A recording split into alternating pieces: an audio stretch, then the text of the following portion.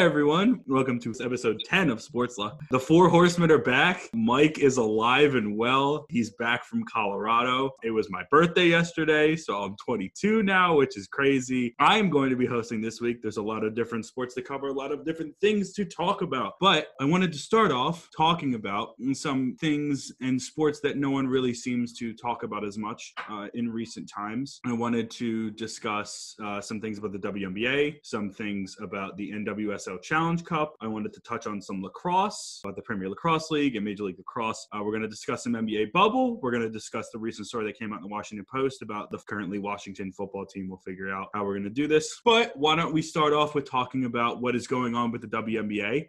For those that don't know, they are restarting their season at the IMG Academy in Bradenton, Florida. Basically, what's been going on with the WNBA bubble is that they are, well, first of all, a lot of the dorming, a lot of the dorm housing that they're living in is subpar at best, and I guess that's what comes with staying at a glorified prep school. There's a bunch of players that are opting out either for civil rights issues, human rights issues, or they just don't feel fit to play. And one of the things that I wanted to talk about was Elena Deladon, who currently on the Washington Mystics, one of the best players in the WNBA, if not the best player in the WNBA, was trying to opt out due to medical reasons. She recently put out a thing in the Players Tribune talking about how she has to take 64 pills a day to deal with her certain medical conditions. I believe one of them is Lyme disease. And I just wanted to get everyone's opinion about how the WNBA has been dealing with the situation. Do we feel that they're refusing to allow her to leave because of the fact that she's one of the stars of the league and they need to try to get people in? Or how are we feeling about that? Well, I know Elena Deladon. She won an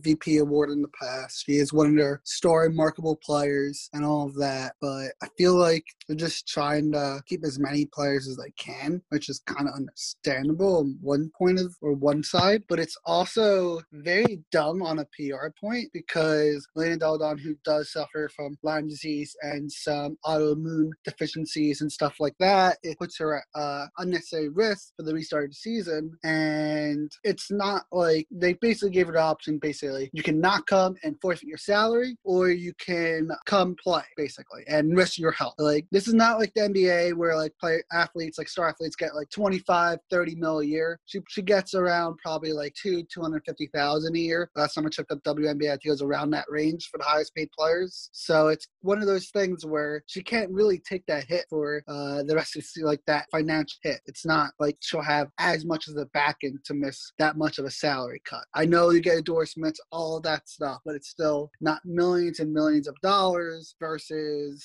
for instance, her salary, which whatever it would be with the WNBA restarting, whatever they have it negotiated at. So it's kind of unfair to put that on an athlete, one of those star athletes, instead of being understanding, like, for instance, Maya Moore, who chose to stay out of the season for civil rights issues and stuff like that. Like, you gotta be both ways. If someone has to take 64 pills to play because of Lyme disease, they should be able to sit out. It's not rocket science. Yeah, I agree. I think it seems like a lot of players, especially have like a lot of medical troubles that are even if Corona wasn't happening, that they should be sitting out anyway. Especially what's her name? Tina Charles from the New York Liberty, who was granted an She's exemption. She's currently on the Mystics now. Well, she got traded to the Mystics, but formerly on the Liberty. Yeah, and then she's dealing with immune system issues as it is. So obviously she's in a lot worse shape than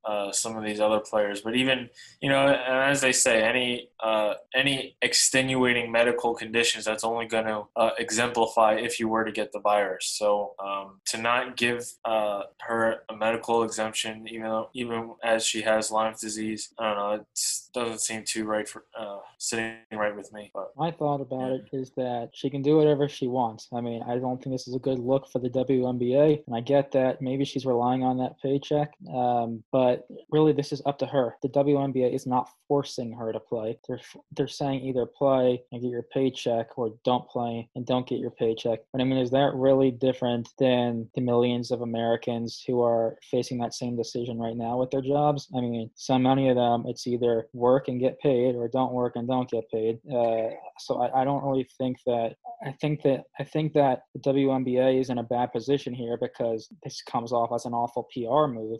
But I think, and this is Elena Del Don's decision and only her decision. But again, this is something that millions of Americans are dealing with. It's not just her, and it's not just the WNBA. They have to decide: is their life worth risking for their money or no? I would like to say one thing. No, she's a MVP caliber player still. She's won MVP. She makes money for the WNBA. Like, she deserve a little bit more like leverage compared to someone who is like a role player, or like just like it's not like someone who flips patties at a burger shop that was forced to close. It's someone who makes a lot of money for a company, and she's told, no, you can't take a break because you're deemed for some other reason that you're not eligible to sit out when your health is at risk. Because I don't know how fair that is, because she is one of the most marketable aspects. Like, I know she is. I'm not a big WNBA follower. I know about 5 players in that league, but I know who she is, and that means something because it's like she's a name with name recognition, and that's WNBA needs that. So it's not something that should be discounted as, well, she's just any other American, when she's not. She's one of the face of that league. So I don't think you could discount it as that. I just don't see it like that. I just see it as she has a decision to make, just like a lot of other people have a decision to make, and I see it as the league shouldn't just make an exception just for her just because she's a star player. Well, I mean, they've let other players off the hook. Like, it's like, and I don't agree with that either. So you say, what happens in the NBA? Are they allowed to give exceptions? What's the difference? I wouldn't. So no matter what, you would have to play or not get your paycheck. Yeah. Okay, that's your opinion, I guess. I disagree with that completely because there's legitimate reasons to sit out.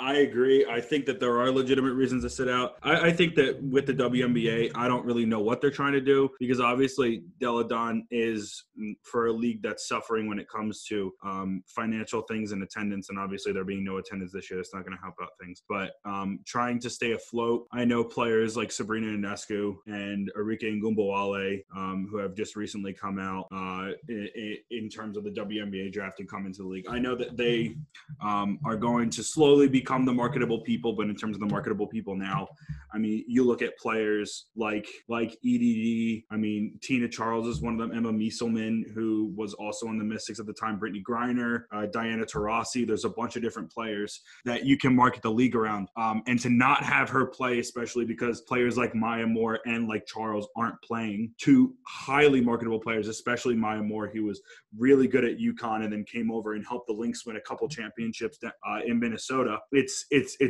not a good look for the league at all. Pay or not pay, I think it's important to be on the side of the players in any league for this, because I think that what you're showing is that if you're against the players and you're saying we're going to deny this, even though she literally has a condition that would, subject her to possibly sitting out the season because she has some compromised thing, that's not going to make your league look good, and that's not going to make people want to, go towards your product in the future. So I hope that things can be worked out with that in the future. And if she wants to sit out the season, she can. I just hope that something can be worked out. Off that, I wanted to talk more about, because I'm trying to talk about. Oh, Jason has a point. We should also just mention, though, even though we're talking about this, we should mention that the Mystics, her team, have said they will pay her salary no matter what. Right, which is, as they should. I think that it's different when it comes to, different leagues. If it's a legitimate reason, if it's not just like I don't want to play because I don't want to play, if it's a legitimate reason, then pay her, because like she needs that money to survive, considering for the, basketball is her life, and eventually she'll have to go play overseas like most WNBA players do, which most people don't know about, but they play overseas once the WNBA season ends because it's only like 34 games. But a large chunk of her salary yearly is due, is from the WNBA. So giving her that salary because of a reason that she actually needs it, I mean, and no one should have to take 64 pills a day in anything. Like, that's insane that she's taking, and that might be an exaggerated number. But even if takes about that many pills. Yeah. And how old's your grandmother? 88. And how old's Elena Del Don? Isn't she like in like her late 20s, early 30s? Early 30s. Which is that's a huge gap. Not good. Not medically good at that point. Not medically good one bit. But if no one else has any points, I wanted to go off of what's going on with the WNBA, and I wanted to talk about leagues that aren't getting as. My other point is, if they're not getting sick from their own personal health, they might be getting sick from the food that they're being given in these bubbles. Yeah, well, it depends. Well, it depends on what Doesn't what it look is. good. It is not. I mean, I would take it if I was them because it's free. I don't know what they're giving out at the IMG Academy because like we don't know what's going on down compared to in what Bradenton. LeBron's eating versus what some of these other gals are eating, it's like two different worlds. Well, the living situation is already terrible because they've literally found like rodents and bugs in their rooms, and it's like not good at all. But then again, that's a problem on IMG Academy because IMG Academy needs to do better with that. I mean, they're basically running an operation that's similar to. I mean, they don't even really care about academics there. The whole point of it there is if you're an elite athlete, come here, you'll get really good, and then we'll get you into the pros in some way. So like they need to kind of like step up their game if they want positive reviews in the future because like they don't want some 22-year-old from New Jersey trying to bash them because of something that's going on with the coronavirus. So IMG Academy, step up your game. But so off this, I kind of wanted to go on to talking about some sports that don't get enough love, like the WNBA, and this is just how things go. So the WNBA, the NWSL Challenge Cup, which has been going on since June. The PLL, which is like a long running joke here, the Premier Lacrosse League, Major League Lacrosse, the PBA, so that's bowling, but all of these things, even Curling Night in America, shout out Curling Night in America on NBC Sports Network at the Duluth Training Center, good times, but it's there, there's a lot. Shout out Pete Weber for breaking his dad's record of most US Open titles. Who do you think you are? I am. What a legend. But a lot of this stems from TV contracts, and obviously that's the big thing of the game is how do we get money? How do we get exposure? TV. They just released the WNBA schedule in terms of televised games. I think that New York Liberty are actually leading that because of Sabrina Ionescu being the number one pick. For those who don't know, Sabrina Ionescu is a god. She's a goddess. She's a goddess. No, she's a god. No, it doesn't. Whatever. She's really good at women's basketball. And she was the number one pick this year. Came from Oregon. Her jersey already has sold out several times on the WNBA shop, and that's a credit to her bringing publicity to the team, who previously hadn't had any for a little bit. But talking about that, the NWSL Challenge Cup has been going on for a month, and it seems like not enough people are talking about it because even though they have a TV contract with CBS, it's on CBS All Access, which again, paid subscription thing. And if it's on anything else, they had the first game on CBS, main, but they've had all other games on CBS Network, Sports Network, which most people don't have. And then I think they might have another one on CBS, but I don't know for sure. I know that the MLL has the same thing, but their games are either on ESPN2 or ESPN Plus, and only 3 of their games are on ESPN2, so that's even less exposure. The PBA used to be on ESPN. Now they're on Fox, but they're on FS1 and FS2, which most people don't have FS2, so that's another problem. And the is it FS2? Yeah, there is an FS2. See, that's really? Like I was saying, that helps to talk about the problem. But somehow the PLL has more games in terms of televised things than like any of these leagues because they have a contract with NBC or I guess maybe not against the WNBA, but they have a contract with NBC, and only 3 of their games are on NBC Sports Gold, which is their paid subscription thing. The rest of them are either on NBC Sports Network, and 4 of their games are on NBC. So with these leagues and trying to get exposure with TV contracts, just what are our thoughts about it?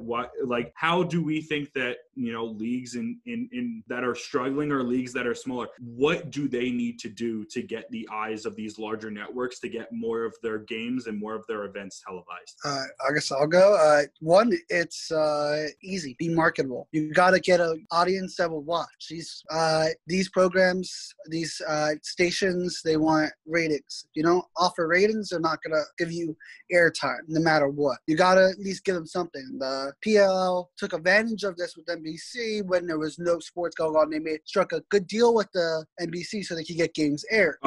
They've had a good deal for a while. They've been with NBC since the start. Sorry.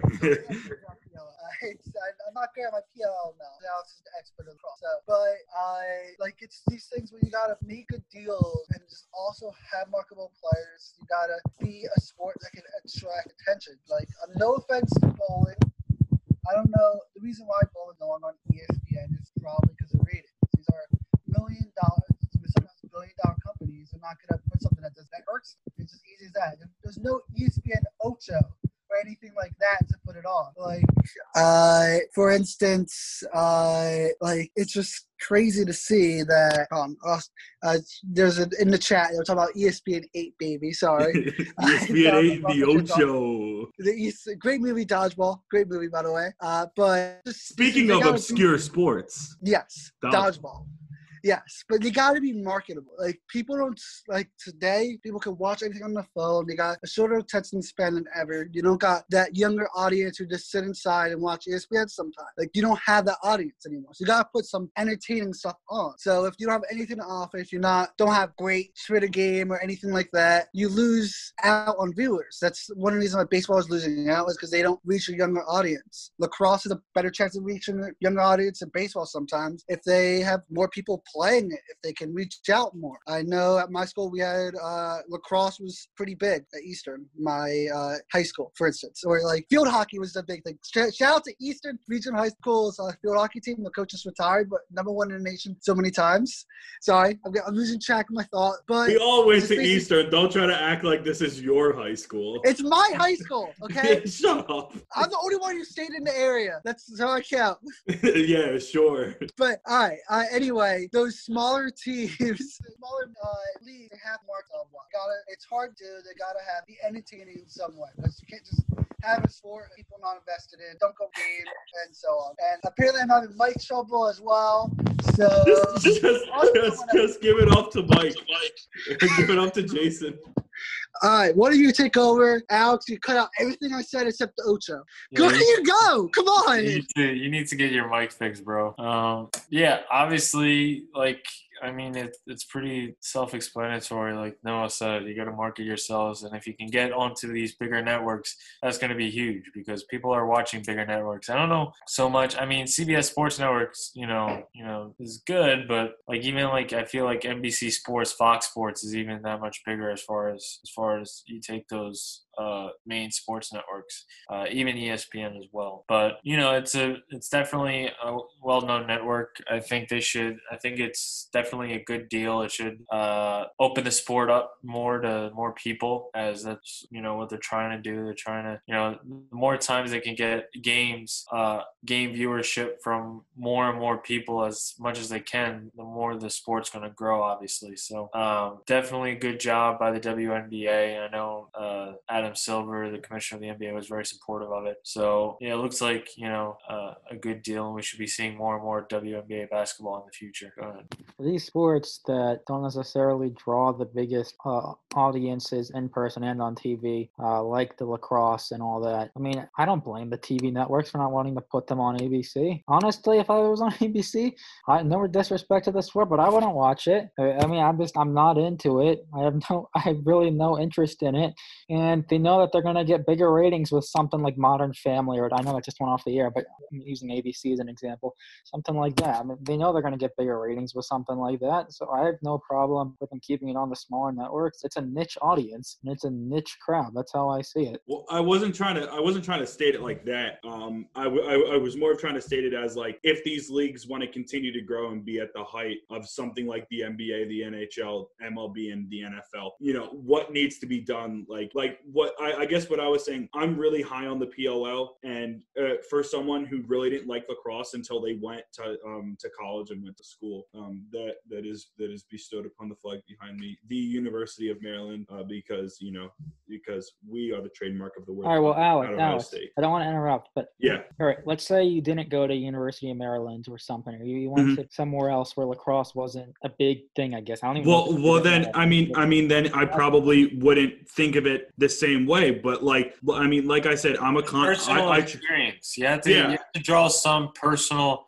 experience. Like if you it's like almost like back when we first got into hockey. It was like watching the Stanley Cup for the first time, and you saw a great games between these two teams, and then you started following the Pittsburgh Penguins and then just continued year after year after year. They have to watch it. If they're not watching it, there's no way they're gonna get there's no way they're going to learn about the players. There's no way they're going to continue to follow it. I get that. I mean, if it's going to be very difficult to grow a sport like that. I mean, with lacrosse, not to interrupt you guys, but with lacrosse, and I know they've been really trying this. They've been trying to expand the brand as much as possible and trying to go to different places where lacrosse isn't prevalent. And like for someone like me who came in not really that big of a fan of lacrosse, even just watching college lacrosse, I like to be a connoisseur of all sports. So I will literally watch anything except for like rhythmic gymnastics and synchronized swimming, because like you can't market that to me as a sport. Even what about marching band? I'm not going to go into that argument because like it's not a sport. Alex,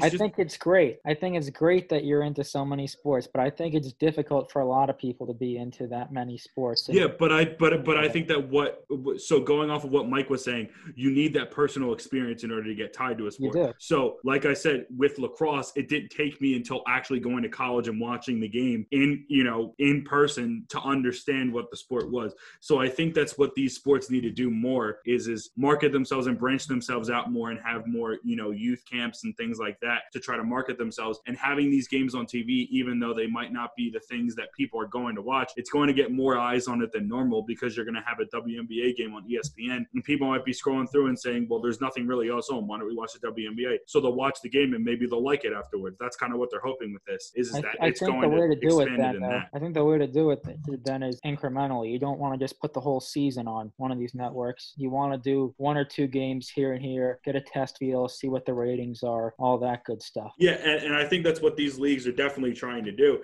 And like I love using the PLL as an example because in terms of its growth towards the Major League Lacrosse, and both of them are field lacrosse leagues, which means that they're outdoor lacrosse leagues. Both of them have, or especially the PLL has expanded dramatically, and they just started in October of 2018. So looking at their social, the aspect of it socially, so I like to look at a lot of like social media things in order to determine like the popularity of a league, because I think that also helps drive things. So the PLL in not even 2 years already has, I think they're about 25,000 Twitter followers away from the MLL, and the MLL has been around since like 2009, something like that in terms of on Twitter, but the entire league has been around going into its 20th season. Right now, the PLL is trending way up, and even though the MLL is still going on and they're going to have a season, the MLL is trending way down in terms of that. So I think if you can market yourself, especially socially, and you understand your audience and you market your audience in the right way, you can do that. I know I like that you said social media, because I mean that is the way that everyone's building their brands these days, and that's how we're trying to build our brand. But follow us at Sportsluck1, baby, on Twitter. One thing that hasn't been mentioned yet either for these, I guess, lesser followed or known sports that I think is something that you might not really think about when it comes to this sort of thing, but video games. I mean, if there was more like lacrosse and WNBA and whatever else video games that younger people could get into, I think that would help. That's a big thing. There's actually, speaking of video games, they don't have obviously any for lacrosse. There's not one for the WNBA. There's not one for the NWSL. There are apparently WNBA players coming into my team, my career mode in 2K, and they have a WNBA mode in 2K, which I think is good in terms of building that. But the PBA has actually either made an app or some video game, and this is like the first time in a while that they've done it. It's not with like some big name person or some big name like video game company, but it's a start. And I didn't even think about that. That's a great thing to mention, because if you think about it, I mean, I think the 3 biggest games are FIFA, Madden, and 2K. I don't know if that's true or not, but FIFA, Madden, and 2K are like the 3 biggest things. Like, I bet you not a lot of Americans know that much about soccer, but after playing 2K for a couple weeks, they'll know all these people down top to bottom. Noah seemed like you wanted to jump in. I also want to say, recipes at say football, so much better than Madden. Just to point that out. It's a shame you had to die because you kept on ripping off stuff from Tim Tebow. That's better than Madden? NCAA was better than Madden. Madden's just a garbage. Sorry, EA. I love Madden. Played it every year, but you were doing a bad job. Yeah, I forgot to mention this at the beginning of the pod, but we need to go shout out a few people, don't we? Shout out to the Lizards starting tomorrow. Shout out to the New York Lizards. Shout out to the MLL. Shout out to the Chesapeake Bay Hawks, 2019 MLL champions. Even though, again, and personally, I prefer the PLL more just in terms of how marketing works. I have been to Annapolis before. I worked there for a couple months. Annapolis is a beautiful place. They're playing at, was it Navy Marine Corps, something like that, Memorial Stadium or whatever it is. But beautiful place, beautiful city, great lobster rolls. So shout out to Annapolis. I do want to, Jason has a question for me, but I do want to go shout out a few things because Noah wants me to shout out them. So the first thing, so Noah, so I'm going to shout out the first thing. Noah's going to shout out the second thing. So first off, we're going to say shout out to Daniel Bard, who I believe, didn't he make the Rockies? Yeah, he did make the Rockies opening day roster. He made the Rockies opening day roster this year. This is the first time in 7 years that he's appeared at Major League Baseball. So shout out to you, Daniel Bard, for killing the game, and then Noah. Also, shout out to Leeds United, who made the earned promotion back to Premier League for the first time in 16 years. They were one of the most prominent teams in England. I think they had a run of 4 or 5 years where they were in the top 5 every year in the Premier League. Then bad ownership financially destroyed the team, leading to its relegation. You got to root for those fans, though, as they went all the way down to League One, which is the third tier.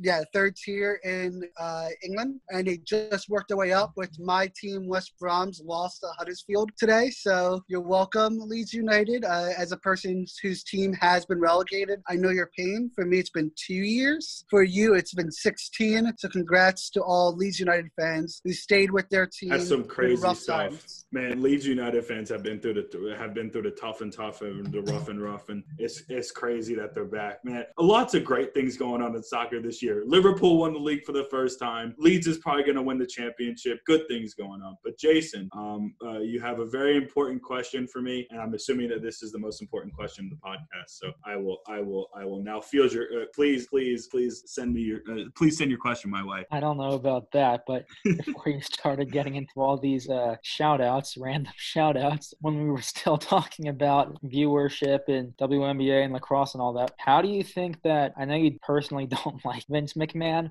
but how do you think that wrestling has been able to grow to the point where they're at? Because, I mean, they have their video game. Wrestling has video games. Crowds for WrestleMania. I don't get it. How were they able to build this thing up? I don't get it. I mean, everyone knows they've scripted it, and they were able to build this thing. Social media and YouTube has made it like crazy. Like, they have one of the biggest YouTube channels, and I don't understand. Like, I don't understand wrestling. I think that wrestling is one of the dumbest things ever. I was gonna say, I thought you were gonna mention the XFL because, like, RIP XFL, but like the XFL knew how to market. Okay, the XFL knew how to market their team on social media. Shout out Bailey Carlin. Like, they knew how to market their team on social media, and they killed it. They were fantastic on social media, and that's what I want other leagues to be like. That's why I like the PLO, because the PLO is like personable for the fans. The XFL was like, we know that like we're not what people consider professional football. We know that this is going to be the alternative, but we're going to like go 100% into that. I think that what the WWE has done in the same way is, they have people that have become huge things. So like, think about it this way. I think that because The Rock was in WWF, then became WWE, and became a huge like worldwide superstar in terms of acting, and John Cena, another one of those people who has become a very, like a world-renowned known person. That really helps out your brand when you're like, oh, hey, where did The Rock come from? Oh, he used to be a professional wrestler. Like, come here. Like, it's the same. Like, Brock Lesnar was a wrestler at Minnesota, national champion wrestler at Minnesota. And then he went to UFC. Like, Mojo Rawley is best friends with Rob Gronkowski, who's one of the greatest tight ends of all time. Ronda Rousey was in the UFC for forever, and then was like, yo, I want to go to the WWE, because she lost a couple times. So I think she wanted to like save face a little bit, but like, that's not for me to say. But they have superstars that have come out and have been successful in other things that have allowed them to then be successful in such a way. And I think that they've bought into the fact that the fans know that like it's fake, but they've just like pushed that more and more. But I don't get it. Like the WWE, in my opinion, is stupid, and I don't really care if like people hate my opinion on it. Like, I think it's dumb, but I mean, that's not for me to try to argue. That's just how I feel. But, yeah, I'm sorry to my WWE people that you're offended by what I'm saying, but it is what it is. is how we do it. But so from this talk, let's talk about a league that's actually getting a lot of press these days. The National Basketball Association, the NBA. The bubble is going on alive and well down in Lake Buena Vista / Bay Lake / Orlando / whatever the heck you want to call it, wherever Disney's located, Florida. Players are hustling and bustling. Guys are getting COVID everywhere. Players are breaking lines in terms of rules in the bubble. The anonymous tip line's going off like it's like it's Papa John's and they're trying to get a pizza. Everything's going crazy. But a couple things I wanted to talk about were I guess I wanted to start off with Zion Williamson, obviously famed #1 pick of the New Orleans Pelicans, who has announced that he's leaving the bubble for family reasons, and we do not know that he is. What the heck did you just say, Jason? How do you not like synchronized swimming? What are you talking about? Synchronized swimming's stupid. Get out of here. I'm keeping that in the pod, by the way. That's a good segment. But yeah, Zion's leaving the bubble, and we don't know if he's going to return, even though he said he wants to return. But we don't really know how that stuff goes, because players shouldn't go out and then go back in, because exposure to the outside world. So how do we feel about this? About players continuing to little breaches continuing to happen within the bubble? Well, I know, as long as my mic doesn't act up again, I know Rashawn Holmes, former Sixers legend, he broke the bubble trying to get some, I think, takeout or something. He was getting some food when he left the campus. Most Bates, another Sixers legend, just saying. But anyway, it's kind of there's some breaches are dumb, like Rashawn Holmes saying that shouldn't happen. When people are breaking the protocol, they have the snitch line, which Spencer Dinwiddie said no one should use. Then immediately got used on, I think, Russell Westbrook and Dwight Howard. That was funny. And also, another thing is with this Zion thing, that's something completely different. He had a family emergency, so he had to leave. That is acceptable. I think they have a guideline where he has to get tested every single day when he's outside the bubble, and then it's I think the last time I saw it was 8 days, depending how long he's out. And I forgot to clarify that one. Zion did have a legitimate reason to leave, but other guys that aren't in his case don't have a legitimate reason. If someone else breaks it, I'm pretty sure they have to quarantine for 2 weeks. I know that's what happened with Rashawn Holmes, for instance, on the Sacramento Kings. Ripped their title dreams because it's not happening without Rashawn Holmes, and so on. But it's just one of those things where the NBA got to be tough on their players. Some people are going to make mistakes. Some people are just going to be dumb sometimes. It happens. It seems like their snitch line is working, even though some players do not like it, like Dwight Howard and Spencer Dinwiddie. But hey, it happens, and it helps. It's better to have a couple people kicked out than having no basketball. I don't know. I think it's stupid. I think it just, makes people combative. I mean, in general, for the NBA to pay you to snitch on somebody is the most high school thing I've ever heard in my life. I can't believe these are grown men who they have to be paid. Mike, we did that during senior trip. What do we do? No, you weren't in the room, but it was me, Ethan, I think Nikki Gabardi, and Tyler Stouse, and we prank called someone at All Star Sports during senior trip. So that's legitimately a high school thing. Yeah. Because yeah. So I get what they're trying to do. They're trying to make sure everyone's following and complying with the guidelines. And I get some people are being a little more lax with it than others. But I think you just have to, be smart at this point. If someone's clearly doing something that they shouldn't be, clearly leaving the bubble or going out when they obviously are supposed to be inside the bubble and they're getting paid to stay inside. Yes, they shouldn't be, doing anything that's, where they're in crazy violation, but to have to do, phone calls and, actually getting money, they're actually being motivated to do this.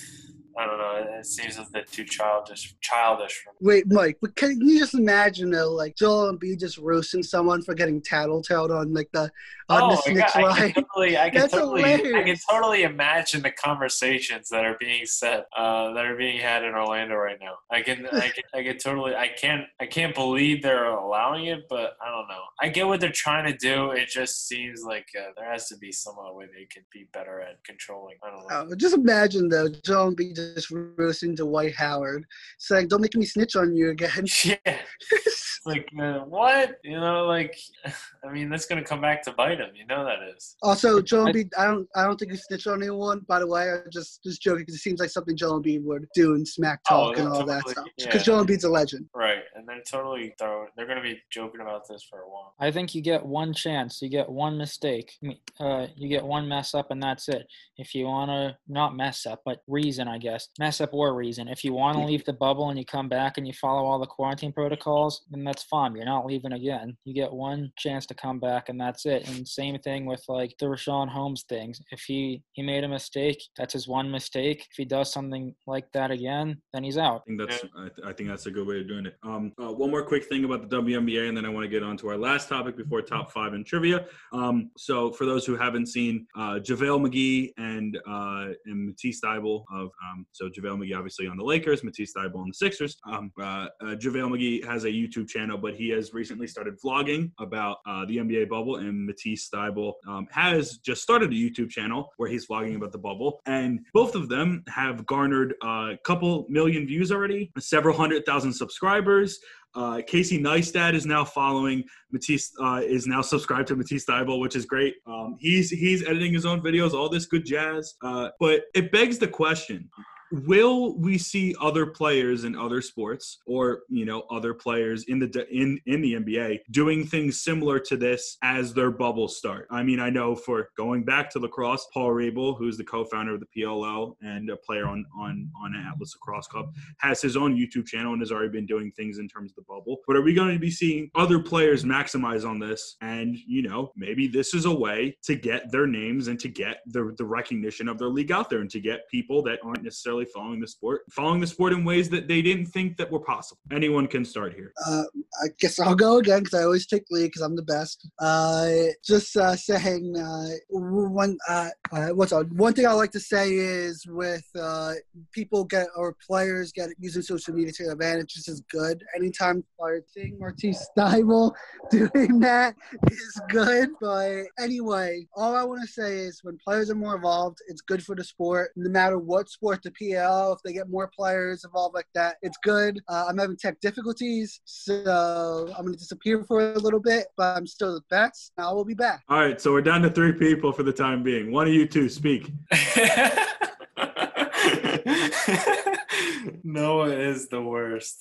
Damn straight. Mike, say something. Come on, you have thoughts. You have a mind. I mean, I don't know. Like, what? Jason, go ahead. If you guys, let's just say, is this a good thing? So you guys don't have to go into detail about it. Just yes or no. Is this a good thing? Is what that people are promoting? Well, I mean, like in the ways like they're using different platforms to do it. What do you mean different platforms? Because there's not many guys with YouTube channels in the NBA. Can we cut this last minute? Yeah, that's fine. Yeah. Just we'll just say that you guys didn't have opinions on it. No. I got this. I think that the NBA, it seems like a lot of their athletes, a lot of the basketball players are in touch with their fans, their followers on social media and things like that. So it makes sense for them to do something like this, help grow the league, help grow themselves, promote, do all that. I don't think a sport like hockey is also doing the bubble format will do this sort of promotion blog sort of thing with the athletes, just because it's not really a hockey thing to do. I mean, just if you look at their social medias, they're pretty quiet. They're pretty subdued. I mean, some of the best players, a lot of them actually don't even have social media, at least publicly.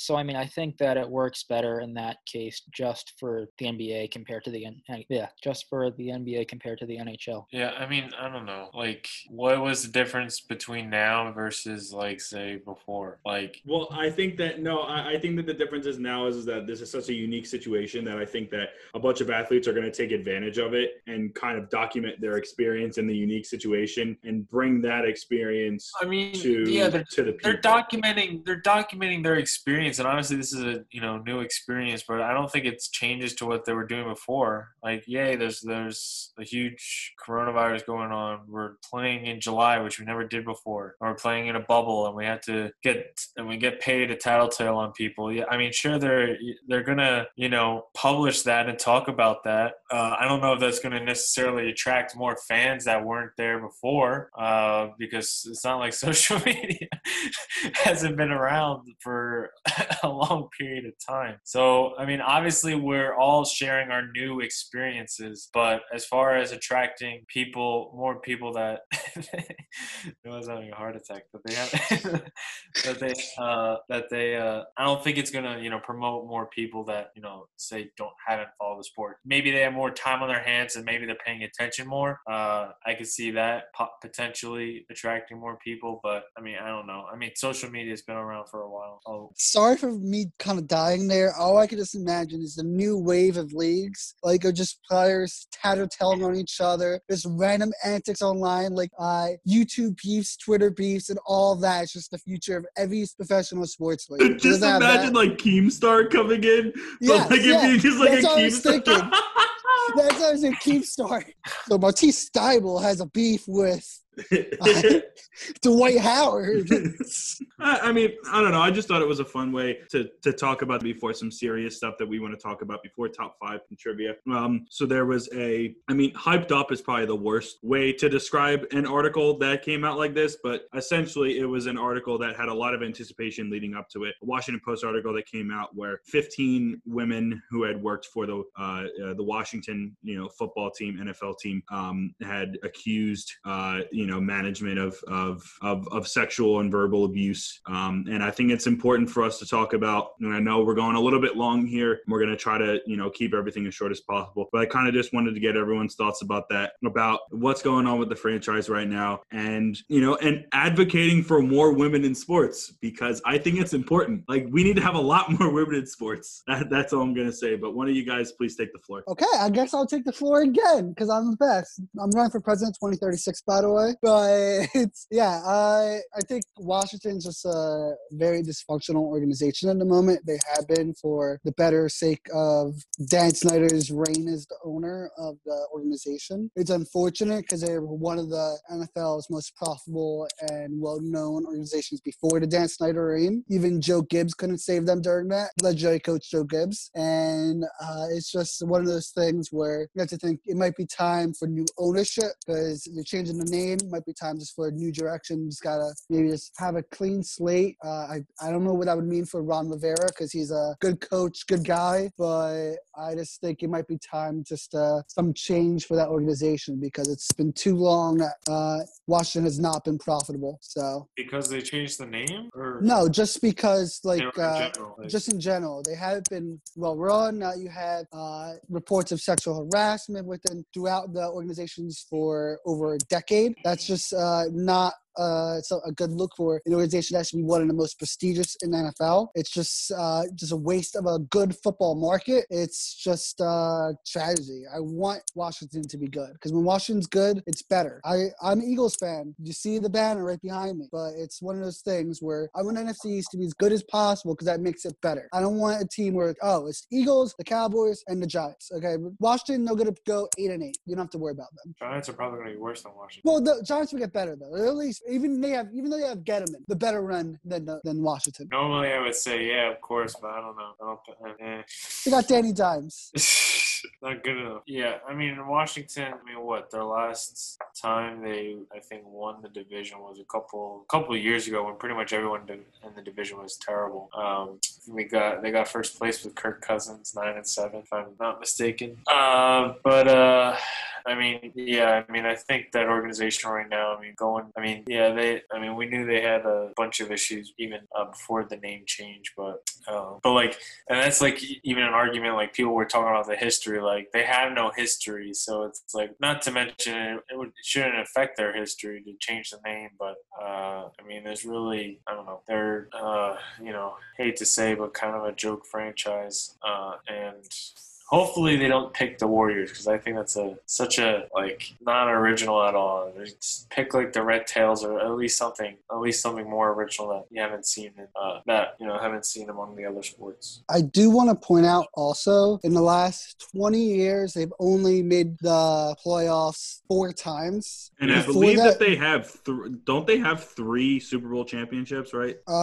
Yes, 3 Super Bowl championships. Which is crazy to think about. Like they're very very much a joke franchise for having that is a good point. Yeah. And those were in the 80s, between the 80s and 90s. So they were a great team through the 70s. They were a competitive team from the 70s to the 90s. And then Dan Snyder buys the team and they made the playoffs 3 times in 20 years. I know you have the success of the Eagles, which takes a big part of it because the Eagles have been usually above 500 with Andy Reid, Chip Kelly, and Doug Peterson. But also you have the Giants with the Super Bowl teams, the Cowboys having some crazy good seasons where they have 12 wins, 11 wins, and stuff like that. But still, the Washington team, they've had chances to be good. They're always mediocre, no matter what. Jason, you want to chime in on this one? Washington is a complete joke. Let's be real.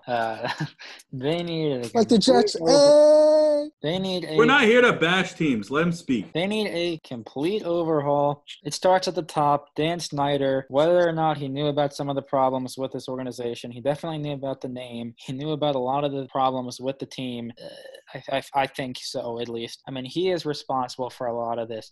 Obviously, he can't control every action his employees take, but he's an awful owner. I don't think the NFL can make him sell the team or anything like that, at least not now from what we've heard. But he certainly deserves a big fine. He deserves to be punished.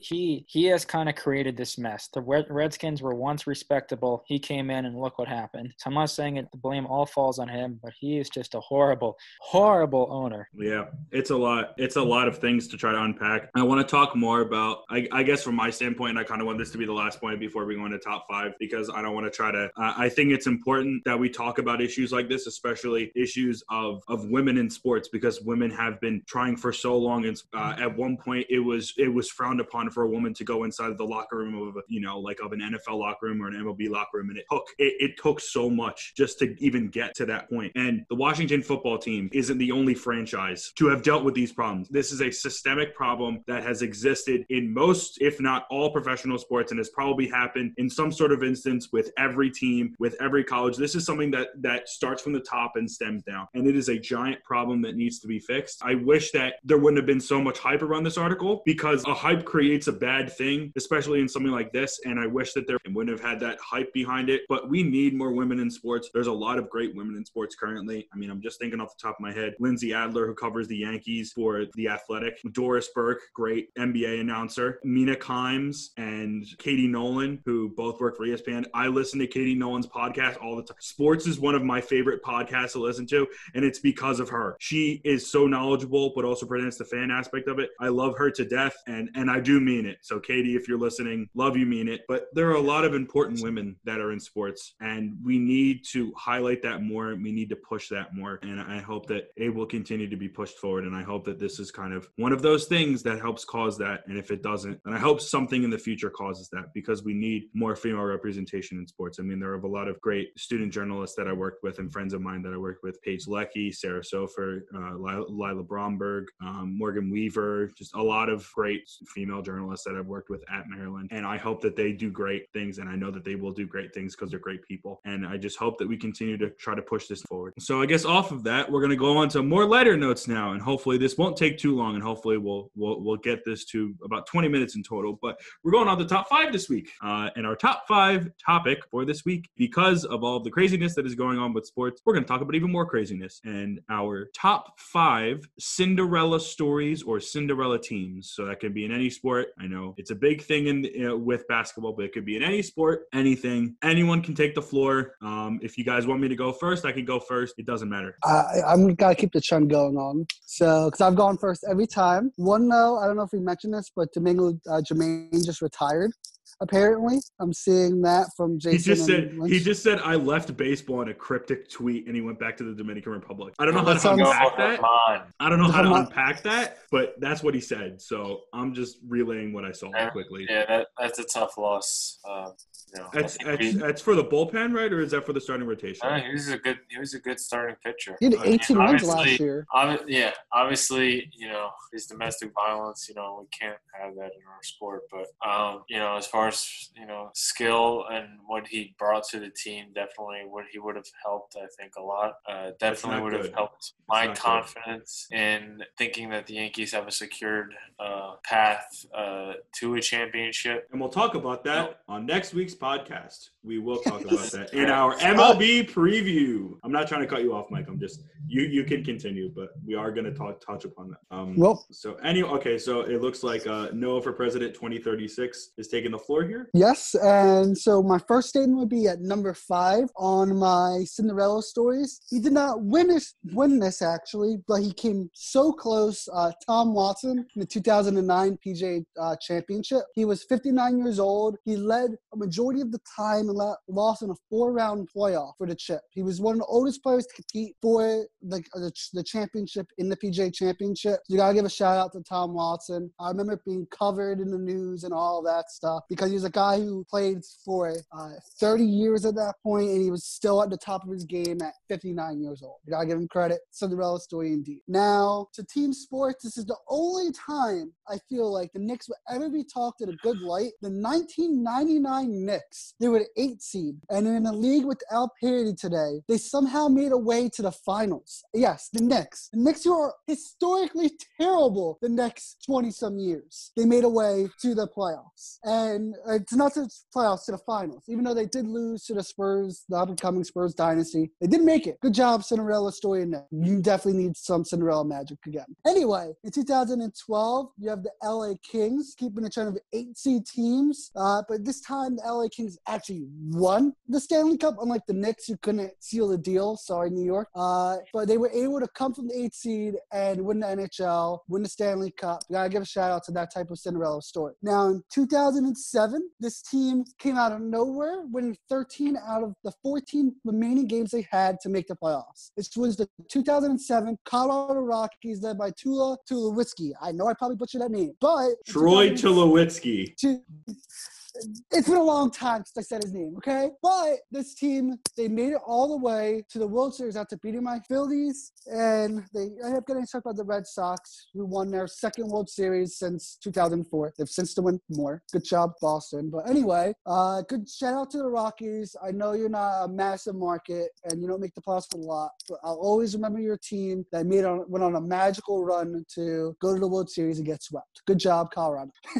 Anyway, now number 1, if this is not number 1 on everyone else's list, it's a travesty. It's going to have to be the Leicester City, the 2015-2016 championship in the Premier League. They were a team that recently got promoted just a year before, I believe. They had 1 year where they almost got relegated, and then the next year they won the championship. And this is something that cannot be understated in a league that's dominated by money, big funding, and just legacy. Legacy teams win, like Manchester United, Chelsea, or teams that spend like Man City. A team like Leicester winning was almost unheard of. The odds of Leicester City winning were so marginal, yet they pulled it off. They're the ultimate Cinderella in modern day sports, and forever they got to be known that until my team West Brom comes in next year, wins the championship league this year, then wins the Premier League. So shout out West Brom also. I'm going to go next, and I'm going to try to do mine pretty quickly. So a couple of mine have 2 teams on it, but they kind of fall into the same category. So my number 5 is the Western Sydney, the 2012-2013 Western Sydney Wanderers and the 2017-2018 Vegas Golden Knights.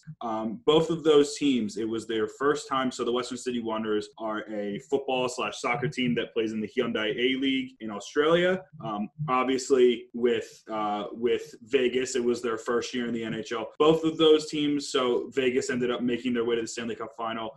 The Wanderers won their version of the Supporters Shield in the MLS, meaning they had the best record at the end of the season. They ended up losing in the grand final, in the A-League grand final. Obviously, the Golden Knights ended up losing in the Stanley Cup final. But the thing that's really interesting about the Wanderers is that they qualified for the next season. They had qualified for the AFC Championship League, which is the AFC Champions League, which is I think it's the Asia Confederation. So I guess that confederation, and they became the first team from Australia to win the Champions League, which is awesome. Number 4, I decided to go with the 2011 Japan women's national soccer team. The reason why I went with that is because... No, that's not allowed. We are Americans. No, there is a I don't care. I talked about a team from Australia. Shut up. No, Americans. You don't choose a team that beats the U.S. I can choose a team that beats the U.S. because it's my pod. No. No, not allowed. So at the time, there was I forget what the name of the disaster was, but the disaster and the tsunami that ended up happening in Japan at the time caused obviously a lot of there was a lot of bad things that happened there, a lot of sorrow, a lot of sadness, a lot of death. And the women's national team, who hadn't done anything in their previous 2 women's World Cups, and I think had reached 4th in terms of FIFA World Ranking at the time, ended up shocking the world, upset one of the favorites, I believe it was Germany, in the semifinal, and then in the final against the U.S. women's national team, obviously the greatest women's national team to date. They took them to penalty kicks and beat them in penalty kicks to win their first ever women's World Cup title. It was a great feat for the country, even though for us Americans, obviously it was something that it was great defeat for us and something that we didn't want to happen, obviously, as Noah brings up his American flag. But it was definitely something of triumph for the country of Japan.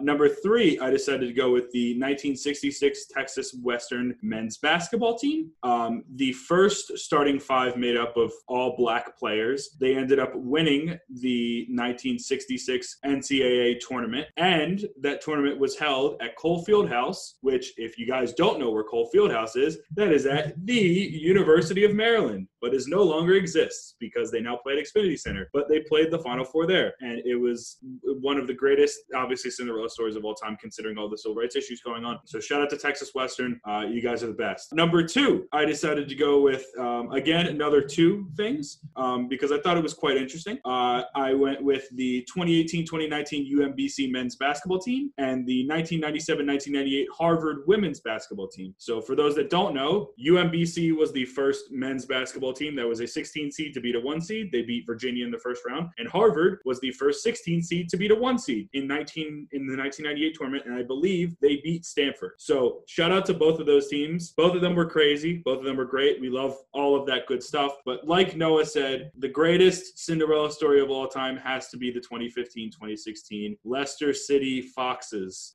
Oh my goodness, 5,000 to 1 odds to win the Premier League at Christmas. The great escape the year before to escape relegation. They were in relegation. The great escape at the end of the season to, get into safety. And then somehow winning the Premier League, even though Arsenal bottled it. Arsenal bottled the league, even though they beat Leicester twice. They bottled the league, and I hate them. And I hate them for that. But Leicester City, great run. Jamie Vardy had 11 straight games where he scored a goal, which was a new Premier League record, beating Ruud van Nistelrooy, I believe, from I believe it was Man United. And yeah, they were another crazy team to win, almost like Blackburn Rovers back in the 90s, 2 of the weirdest teams to have won the Premier League. And also shout out to Liverpool again for winning the Premier League this year. And shout out to Leicester City for currently being, I believe, in Champions League qualification somewhere around there. So also, one of you guys shout out. What? Shout out? Shout out to Jamie Vardy as well, who just scored his 100th goal just not too long ago. Hey, shout out to Jamie Vardy again. Shout out to Jamie Vardy again. Yes.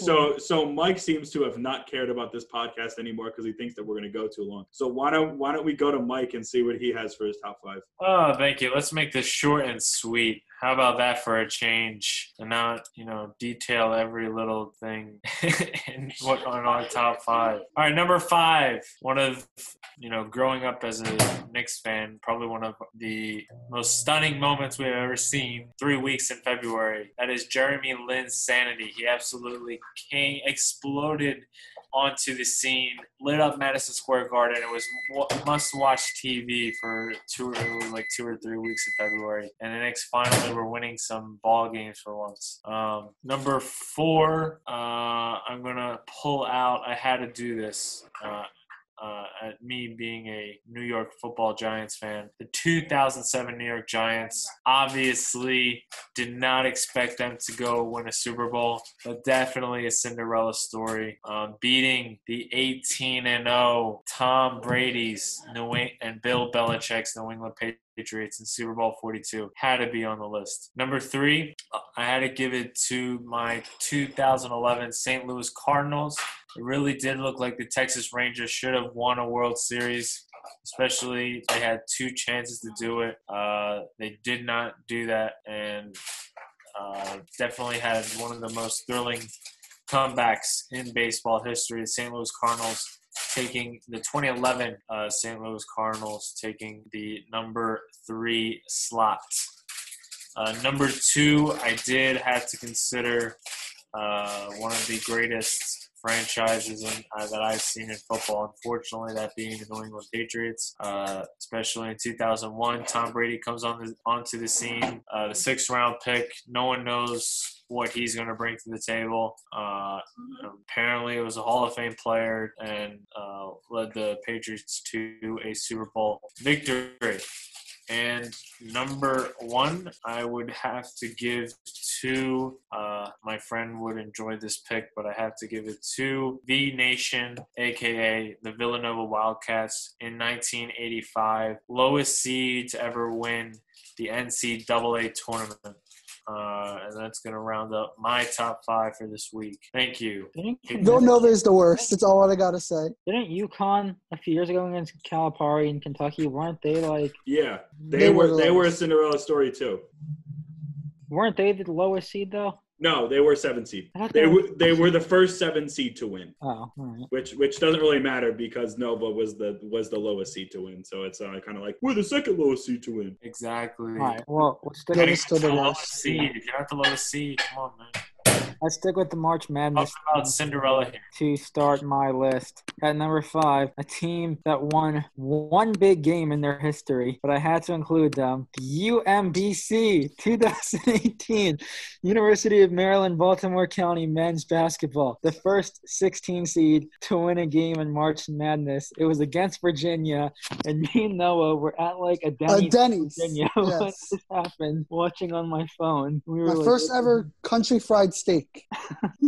And only. Number 4, 2007 New York Giants went on a run as a wild card playoff team to eliminate the previously undefeated New England Patriots in the Super Bowl. Number 3, 2012 LA Kings, the 8th seed in the West and the first and only 8th seed to win the Stanley Cup. Number 2, 1980 U.S. Olympics men's hockey team inspired the movie Miracle, of course. And, of course, the Americans defeated the Russians, who were considered to be the best in the world at hockey. And number 1, this one was weird to put this here because if I was going to include it on the list, it was going to be number 1. But I couldn't decide if I wanted to include it or not because they were a good team, but I don't know, they weren't really recognized compared to other teams in the NFL because of the NFL and the AFL. That is the 1968 New York Jets. The AFL was thought of as lesser than the NFL, but the Jets had a great season in the AFL. They then played the Baltimore Colts, who were favored by 18 points in Super Bowl III against them and defeated them in a game that Joe Namath guaranteed to win, and he did. The Jets' victory gave legitimacy to the AFL. And that is my list. I'm not going to let Noah rant, even though he wants to rant, because we got to finish this off, and I'm sure he's going to say something about the Jets. But we'll save the rant for next week before the baseball pod starts. But we're going on to trivia, and our trivia kind of has to do with weird things, but it has to do with because of the quarantine and the bubble, teams are playing in places that they really haven't been to before because the MLS and the NBA are both playing in Orlando. There's a couple teams that are playing out in Utah, and those aren't their home stadiums. So we are going to start with something that Jason might have seen at the beginning. So question 1, Carlos Zambrano made history when he no-hit the Houston Astros on September 14th, 2008, and he no-hit them 5-0. What was unique about his no-hitter? It was in the Superdome. No. Oh, no. Maybe He had a what home was run. unique about it? What? Did he hit a home What's run? unique about it? Yeah, what was unique about it? The hurricane? Carlos Sobrano. Yes, Mike is part. I will give Mike the point for that because he said the hurricane. So it was the first neutral site no-hitter in history. The game was played at Miller Park in Milwaukee. So the Cubs played at Miller Park in Milwaukee due to Hurricane Ike, which had ravaged Houston. To be fair, I was close. I knew it was in a different stadium. Question number 2. To this day, the only fanless game in Major League Baseball history prior to the COVID-19 pandemic was a game on April 29th, 2015 between the Baltimore Orioles and Chicago White Sox in Baltimore. Most people don't know that the Orioles put up a 6th spot in the first inning, but who hit a home run in that first inning onto Utah Street? For the Orioles or the Yes. For the Orioles. seems like Adam Jones. What? Did Jason say Chris Davis? Adam Jones. Yes. I think Jason said the correct answer, which is the GOAT, Chris Davis. He had a 3-run That bomb. was a total guess, but I had to throw that out there. The GOAT, Chris Davis. Lowest qualifying average in the history of baseball. Shout out Chris Davis. So it is 1-1-0 going on to question 3. What was the first outdoor game played in NHL history? Regular season. Penguins at Sabres. Penguins, yeah. No. Mm. Both of you Flyers. are wrong. Flyers against Rangers. No. Flyers against Penguins. No. No, it was Montreal, Edmonton. what year? Come on, I need 2003. There we go. Thank you. The 2003 Heritage Classic, which existed in It's Canada. not American. I'm not a Canadian. I'm American. The NHL exists in Canada I and think America. the Pittsburgh Sabres were just after that, though. It was Yeah, the first it Winter was Classic. in 2008. That was the first Winter Classic, but the first outdoor game was in 2003. Okay. Bonus point. There was an exhibition game played 12 years earlier. Where was that game played? An outdoor game. There was an outdoor Hartford? game played 12 years earlier. Hartford, No. Nova Scotia. No, it's not in Quebec? Canada. Vegas. Yes, Lynch gets the bonus point. It was played in the parking lot of Caesar's Palace. It was the Rangers and the Kings played an exhibition game in Las Vegas. So Mike now has 3 points because he got the bonus point on that one. Big bonus point there. So we might not have to use my overtime questions, but I kind of want to throw them out. Okay, question number 4. While not known to the public, there was a very unique WNBA All-Star game played in 2004 between Team USA and a group of WNBA players. Why was this game so unique? I don't know much about the WNBA. Okay. I would throw out an answer just they were both on the same teams. I don't know. No, the game was played on the stage at Radio City Music Hall. What? They played a game at Radio City Music Hall on the stage. How? The stage was big enough to hold a basketball court, so they played a game on there in front of 6,000 people, which I didn't know that Radio City Music Hall was that big, by the way, so that's actually kind of I know crazy. it's big, but yeah, wow, that's pretty good. Next question, and the final question. That's not the overtime? We will make this a 2-point because Mike. Three for a comeback. No. Okay, we'll make it. If you get it, it's 3. If Jason gets it, it's 2. If Fair. Mike gets it, Mike wins. Got it. The carrier class. I already won. No, you didn't. No, I want to do overtime Don't we love when questions. they change these rules. All I right. know, it's ridiculous. I'm making it Everyone gets indicate- 1. If I need to do an overtime, then there's an overtime. But if We you need win- a Cinderella. I'm the Okay. Cinderella. Okay, question number 5. The Carrier Classic started in 2011 with a game between North Carolina and Michigan State. Why is this game significant? It's on an Air Force carrier. Yes, Noah gets it right. It was on it was on an aircraft carrier. America. USS Carl Vinson in San Diego. It's called the America. Carrier Classic. No kidding, it's on an aircraft carrier. Should have said it. That's the dumbest overtime. That's not a question dumb. I've ever heard. No, that was an overtime question. Now it's me and Okay. Rich in overtime. Okay, yeah, I was gonna do overtime because it's gonna be fun. This is bogus. What's the home of Syracuse basketball, and why is it unique in the world of college basketball? Syracuse, New York. What does that even mean? No, what's the name of the stadium called? The Orange Dome or whatever. The Carrier Dome. Yeah, there we go. Mike's right. My God. Okay, Mike wins. It is the Carrier Dome, which is also the home of Syracuse football, for those that don't know. So they play inside of a giant football stadium, which is weird. And I still don't understand why it's on one side of the court. I almost made my comeback. Yeah, you almost made it. The last 2 weeks of trivia, I'm not impressed with. What? Well, the last 2 weeks of trivia, I'm not impressed with the question. Hey! I am in charge next week. It is the baseball. Thank you. No! Hey, Jason no! at least knows what he's doing. Thank you guys for tuning in this week. A lot of this out. Shut up. I gotta give a shout out for the birthday. We got Jamie Chayet's 50th birthday. Also, yes. Alex Murphy's 22nd birthday. We're gonna end it here. Thanks so much for tuning in. Make sure to follow us on Twitter at Sportsluck1. Make sure to Mike, turn off freaking Taylor Swift. Feel free to listen to us on Apple Podcasts, Google Podcasts, Spotify. Watch us on YouTube. Thank you guys so much for tuning in this week. Stay safe, stay healthy, and we'll talk to you next week.